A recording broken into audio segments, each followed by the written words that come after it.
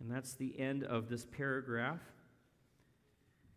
It's important to recognize that without fidelity, covenant relationships do not work.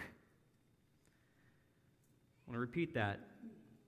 Without fidelity, covenant relationships do not work. I heard this truth repeated this week in a non-biblical context. It was in a podcast, and in the middle of the podcast, it was actually a kind of a politically oriented podcast. The podcaster said this: the Constitution is a good document, but it requires good people to follow it. It's a meaningless piece of parchment unless there is fidelity to it. Now, why might that be? You might not realize it, but our national constitution is a document of covenant relations between the people and those we permit to govern us. It is an agreement, and if either party does not actively guard the national covenant with faithfulness, if they're not doing that, they're not carrying out the responsibilities, then it becomes a meaningless piece of paper. It becomes potentially even the splintering of our own union. And that's really remarkable to consider, because in our Western world, we have lost our sense of covenant responsibility. Rather, we have become consumers. We have become relational consumers. And that might actually be kind of reasonable, because consumer relations are less hurtful if there happens to be a splintering of contract. It's almost written in advance, like satisfaction guaranteed or your money back. That is kind of the element of a consumer relationship.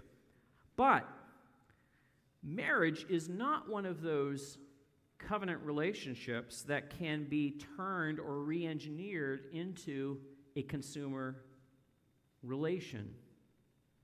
It's covenantal. It's requiring us to serve for the benefit of the other and not only look for what we can receive out of this relationship.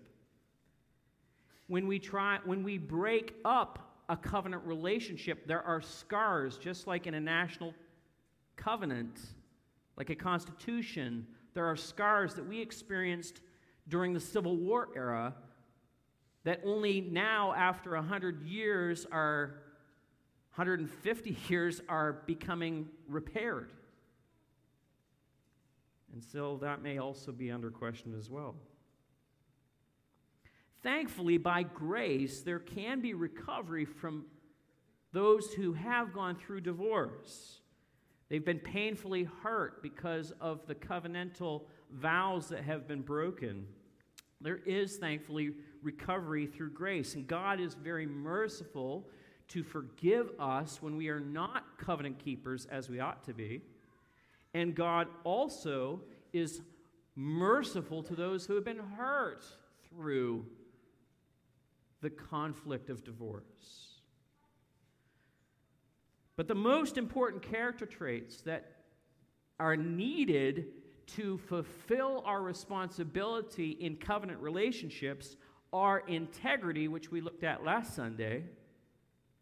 And this Sunday, we're looking at the complement to that, which is fidelity, of faithfulness. Last Sunday, as I said, integrity was identified as a necessity in order to flourish in covenant relationship with God. Now, fidelity of faithfulness is also recognized as complementary and important. And so the big idea in this text is this, that to flourish in covenant, we must guard our relationships with faithfulness. In this paragraph that we read, the nation of Israel was rebuked for its lax view of the marriage covenant. The covenant was being downgraded to a consumer relationship. It was like being re-engineered. First, they were entering into spiritually mixed marriages. And then second, they were turning to no-fault divorce as the way of ordering their marriages and divorces. And so out of this, I want us to see principles that can help us to understand how critical it is for us as believers to bring faithfulness into the covenant vows that we make with one another, that we have the integrity to carry out what we have promised to others, no matter how we feel, no matter how we see people not living out what they ought to. And so let's look first of all how Christians are obligated to marry Christians. In verse 10 to 12, we see this pointed out. As I said, this book is a dispute style. It's like he said, she said kind of dialogue going on. In the very beginning chapter, if you weren't with us for the earlier stages of this series, we saw the Lord saying, I have loved you. And then Israel says, well, how have you loved us? And then the dispute turns to the priesthood. And here now in verse 10, the dispute kind of fans out more generally to Judah or Israel. And I know that there are some who may not be really acquainted fully with these names, and so it's good for us just to kind of pause and reflect on who's talking here. In regard to Judah, who is that? And who is Israel? Well, Israel is the national name given to Jacob, the son of Isaac, the grandson of Abraham. Jacob, when he returned to Palestine after being exiled away for about 27 years, he returned and he wrestled with God, and he gave up his life to God, saying, I will be who I ought to be. Now would you please bless me? And he was given a national name, the name of Israel, which means prince with God. He had 12 children who, out of those 12 children, large family groups were offsprung, and one of the children's name, the head child who had received the primary blessing, was Judah. Judah is the tribal name that we find David, the king, grew up in. Eventually, the Lord Jesus Christ himself would be a descendant of Judah. But they all come from Abraham, they come from Jacob and all of his sons. And so that's just the context here, and it's important for us to see that and understand who he's talking to. But in verse 10, I want us to see, first of all, the dispute. They said, well, it's not really wrong for us to marry these others. I mean, have we not all one Father? Has not God created all of us anyway? What does it matter if we marry these girls that come from outside of Israel? And I see in this a very important point for us as Christians today to realize is that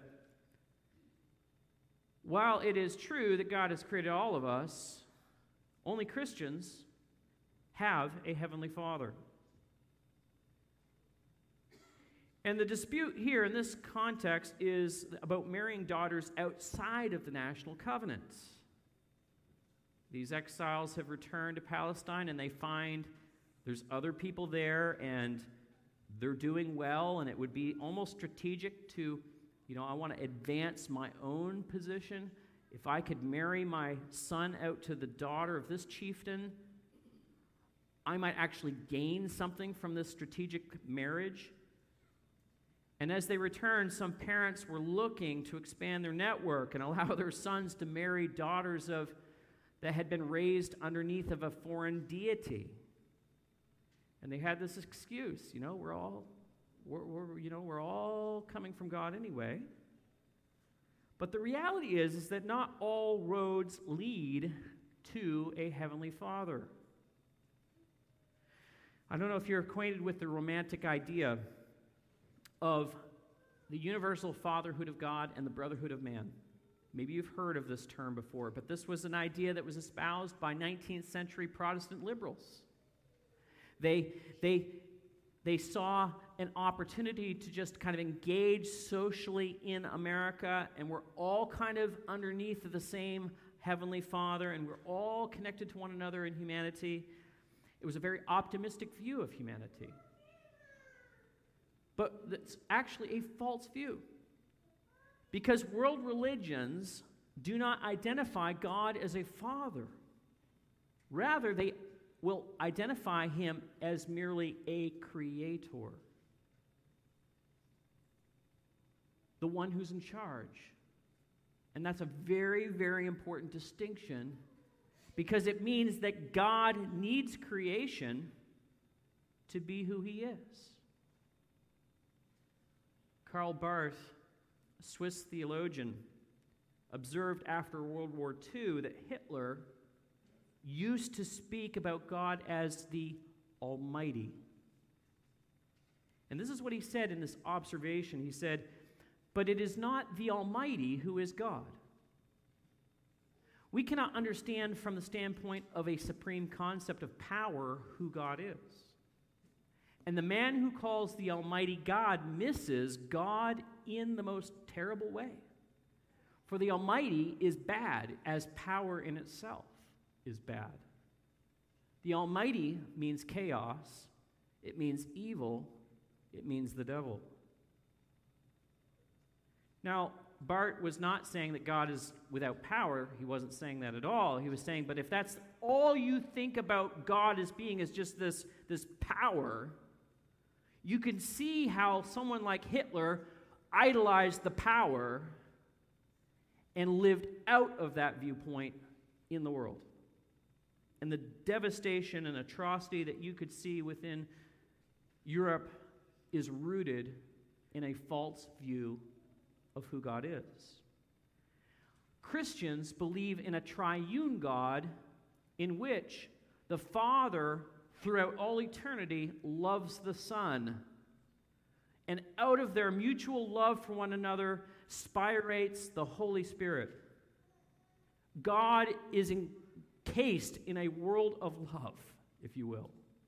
And it is out of that love that he creates. And that's fundamentally important for us to recognize, that not all who say God or claim God, a belief in God, is speaking about the same God. God reveals himself throughout Scripture first and foremost as a father.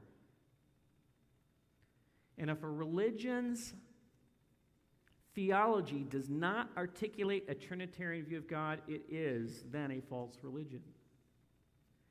And access to the Father only comes through the Lord Jesus Christ, his Son. Jesus said, "I am the way, I am the truth. No one comes unto the Father except through me." Now, the dispute here is about marrying daughters outside of the national covenant. Today, we are not members of a national covenant in that sense. We're members of a new covenant in Christ. And this new covenant is without national boundary, because as the apostles shared with us, Paul said in Galatians 3, "There is neither Jew nor Greek, there is neither slave nor free, there is no male and female, for you are all one in Christ Jesus." We come to the Father through the Son. And only Christians have a Heavenly Father through Jesus Christ. Very important foundational point here. And I want to bring out in verses 11 and 12 how that marriage to non-believers introduces infidelity to God. Verse 11 and 12, we see this case. Judah, God says, has been faithless, and abomination has been committed in Israel and in Jerusalem. For Judah has profaned the sanctuary of the Lord, which he loves, and has married the daughter of a foreign god. May the Lord cut off from the tents of Jacob any descendant of man who does this, who brings an offering to the Lord of hosts. Now, the prohibition here was marrying a daughter of a foreign deity, a foreign god. Now, the prohibition was directed to those daughters who had a vision to raise their children in the traditions that she grew up with. A prohibition here is to avoid the complications that comes through expectation that when you marry, that you will do the same things that you grew up doing. And the introduction of a foreign god would come through a marriage to a young lady who loved the traditions that she grew up with. It's really important because, as I had just said, Christians are the only ones who have a Heavenly Father through the Son. And a desire to please your spouse will cause tension in the responsibilities that you have to your Heavenly Father. And so in verse 11, there's this really interesting turn of phrase that this kind of behavior profanes the sanctuary of the Lord, which he loves. In verse 11 it says. Really unique, very interesting turn of phrase. Because God is communicating that the home is a sacred place where joy and happiness is to be framed in relationship with our Heavenly Father.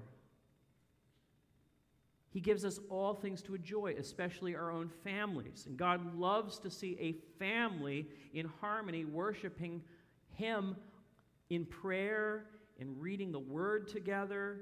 It's a place that God enjoys showing up in.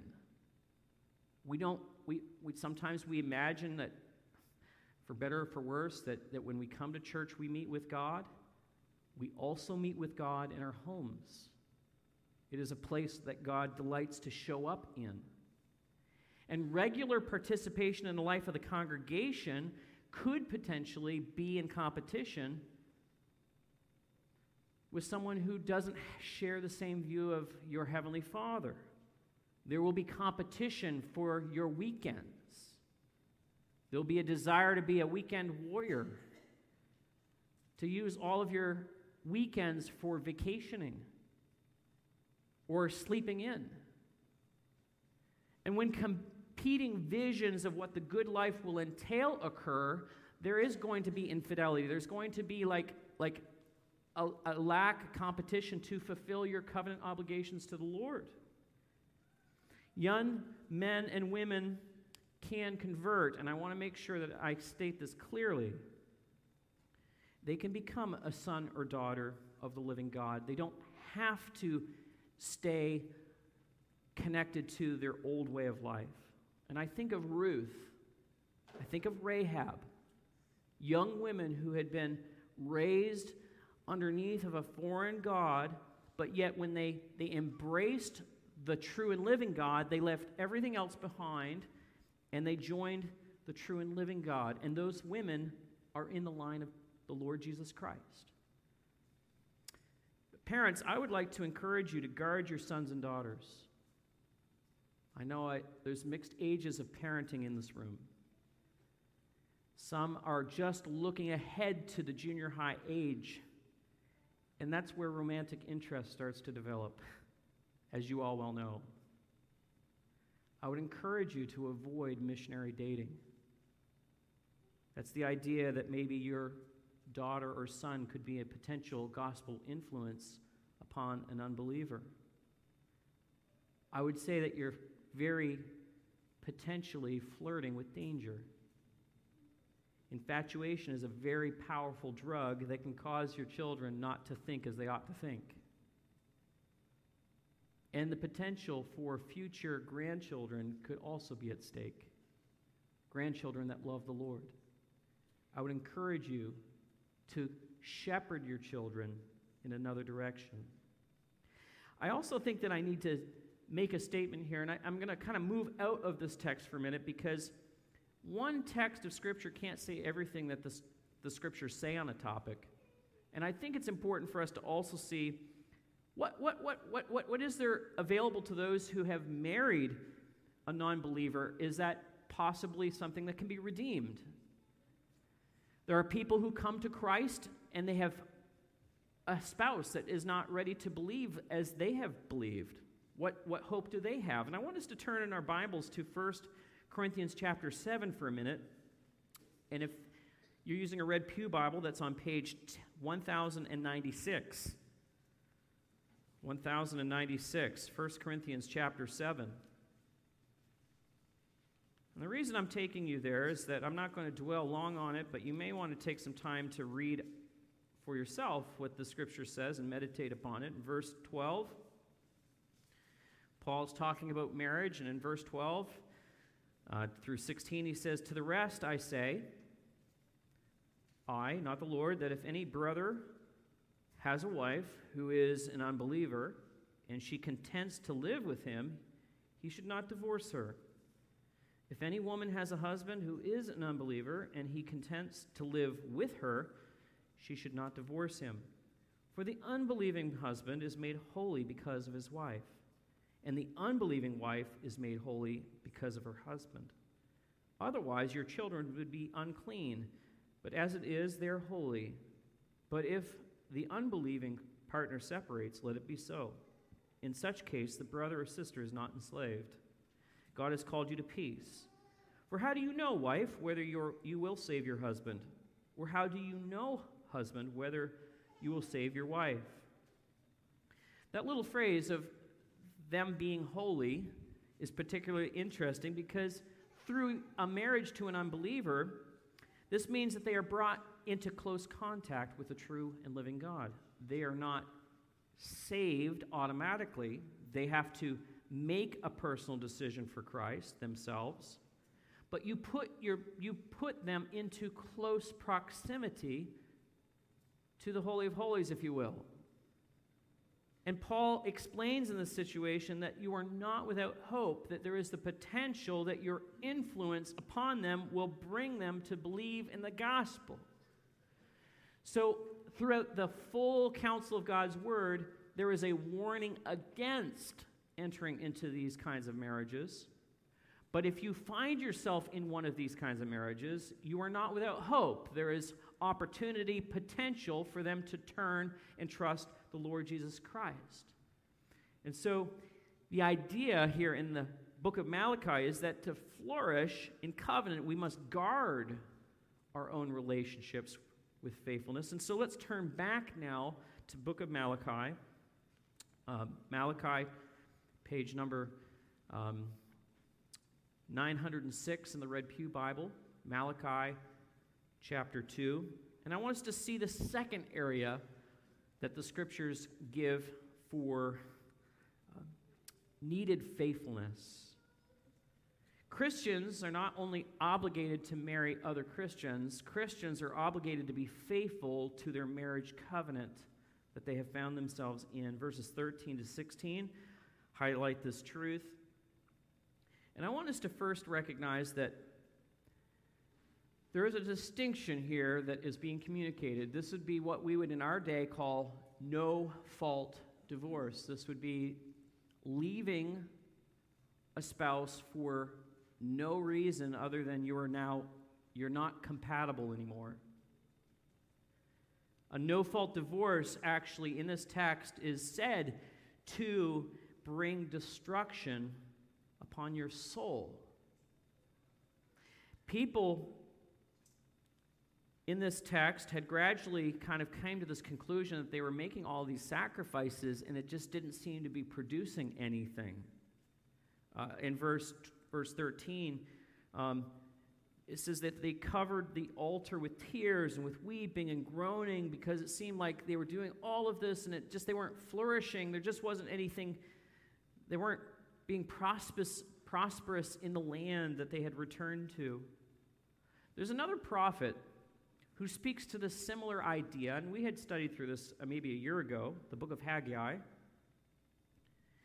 And that prophet said this: "You have sown much and harvested little. You eat, but you never have enough.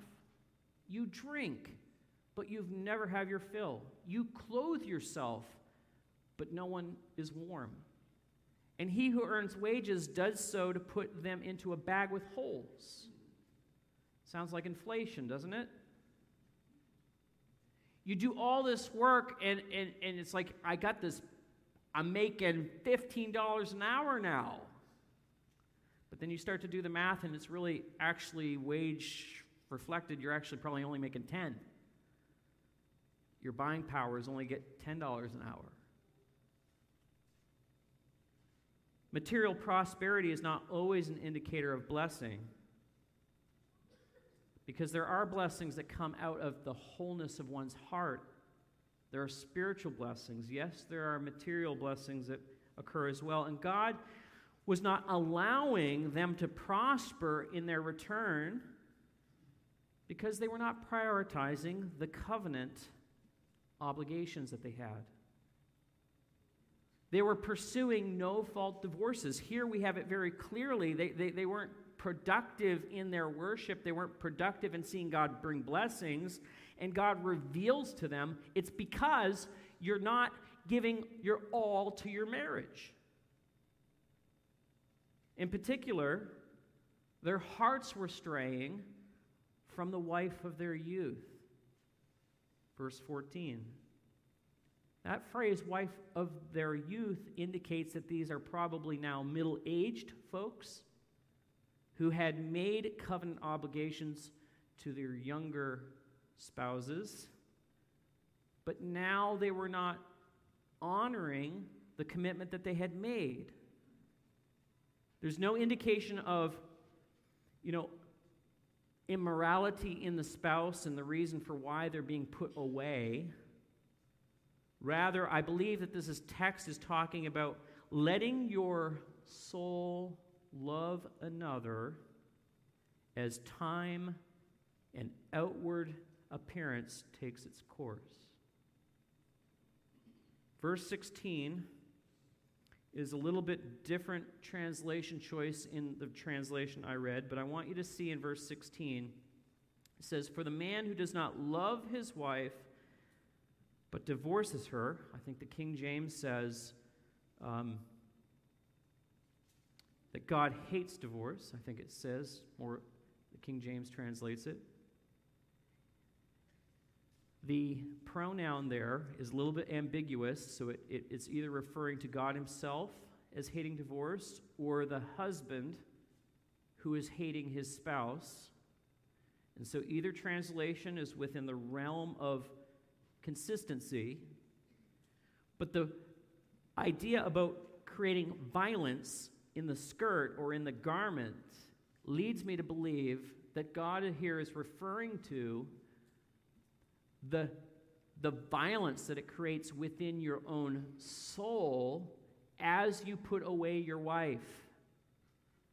It hurts you as you are divorcing your spouse that you made vows to years ago. And I bring to this the awareness of a broader context of the book of Ruth. In the book of Ruth, Ruth came up to Boaz and asked him to spread his garments out over her as a way of saying, I want you to be married to me and fulfill your responsibility to me. So instead of a garment of blessing, this is a garment of violence. It's talking about it's going to shatter your soul. And time, and I think it's important that time in marriage ages people. Even after a decade of marriage,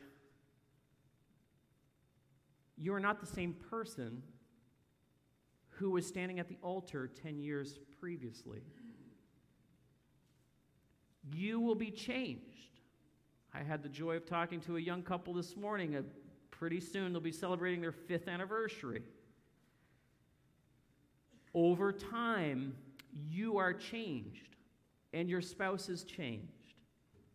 And fidelity through the years of highs and lows, sickness and health, makes the bond more and more sticky. And if you tear apart that bond, it's going to do violence to your soul. And the answer for this is to renew your vows daily in your spirit in the highs and lows of your marriage. Those who pursue a no-fault divorce, refusing to work through processes of reconciliation, have to know that the end of the path that they're pursuing, it's not going to bring the desired pleasure that you think it will bring. Sin is sweet for a season, but then it brings death to the soul. Proverbs says that the way of the transgressor is hard.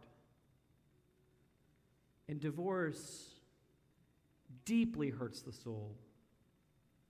Now, I'm thankful that we have a good and loving Heavenly Father. He protects the weak. There are people who don't want to be divorced, but they have a spouse that wants to divorce them. And it's just as painful for them as it is for the spouse who wants to be divorced. Now, there is such a thing as at-fault divorce that is sanctioned by God as a way of escape for the vulnerable. And while divorce may bring safety, it always brings pain. And so it's really important to understand the perspective of Scripture, that it is there as a warning to us that the way that we think we will most likely flourish, if it's outside of God's Word, it's not going to bring us the comfort that we think it will bring. Guarding our marriage is what brings health to our families. This is the path. This is the way. In verse 15 and 16, we see this as well. I want you to, I'll reread those verses. Verse 15, it says, "Did he not make them one with a portion of the Spirit in their union? And what was the one God seeking? Godly offspring. So guard yourselves in your spirit, and let none of you be faithless to the wife of your youth. But the man who does not love his wife but divorces her, says the Lord, the God of Israel, covers his garment with violence, says the Lord. So guard yourselves in your spirit, and do not be faithless." Now, how do I see the principle about health for your family? I see it in verse 15, where God is stated to be like a witness to your marriage. And it's important for us to realize that God is a witness at all marriages, as he was when he brought Adam and Eve into existence. And introducing Eve to Adam for the very first time, he breathed life into their union. Verse 15, you can see that this union was sealed with a portion of the Spirit. Now, some might recognize, if you have an ESV Bible, you may see the letter S capitalized, which is an indication that the translator believed that this was a reference to the Holy Spirit, not just the spirit of a person like their soul. And it could very well mean this, and if it is what it means, then it is in the sense of the Nicene Creed, in which you maybe have heard stated before, in which someone would say, "I believe in the Holy Spirit, the Lord, the giver of life." In other words, the Holy Spirit, the giver of life, is witness to your covenant vows. He blows life into the seed that will germinate in the womb. And what was that one God seeking? The answer is godly offspring. And I see in this the beauty of the flourishing of the home. It's God's intention that Christians are obligated by covenant in their faith to raise up godly offspring. God is sovereign to ultimately open or close a womb, but we see in this that it's normal to have children. And there is a prevailing atmosphere and attitude in the world today that children are a burden and a liability.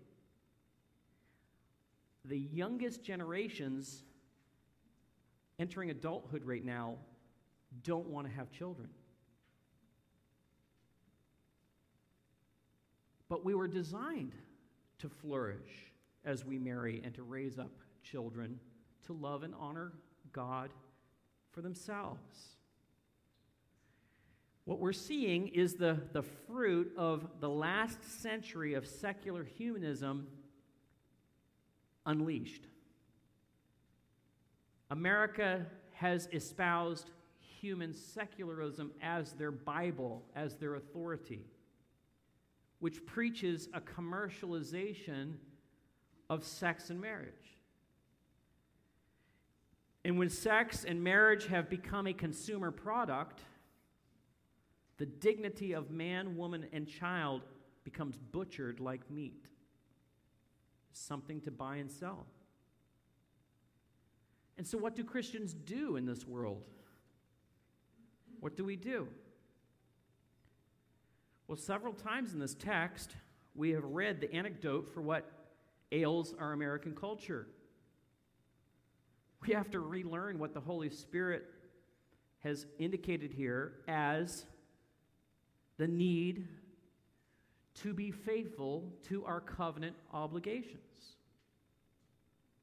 Guard yourselves in your spirit means that we practice contentment in our own marriage. Don't allow your eyes to wander to places that it ought not go. The precursor for a no-fault divorce is to commit adultery with another woman in your own heart. That's what Jesus said. Matthew 5:27-28, you have heard that it was said, you shall not commit adultery. But I say to you that everyone who looks upon a woman with lustful intent has already committed adultery with her in your heart. And so what the scripture here is telling us that guarding ourselves in our spirit means self-awareness. Remember that you are in covenant with the wife of your youth. She may not be as young as she used to be, or he might not be as young as he used to be. Maybe less dashing, who knows? But you've got a ring on your finger. This ring is an indication that you have made a covenant bond.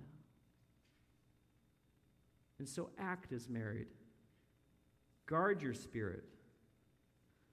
And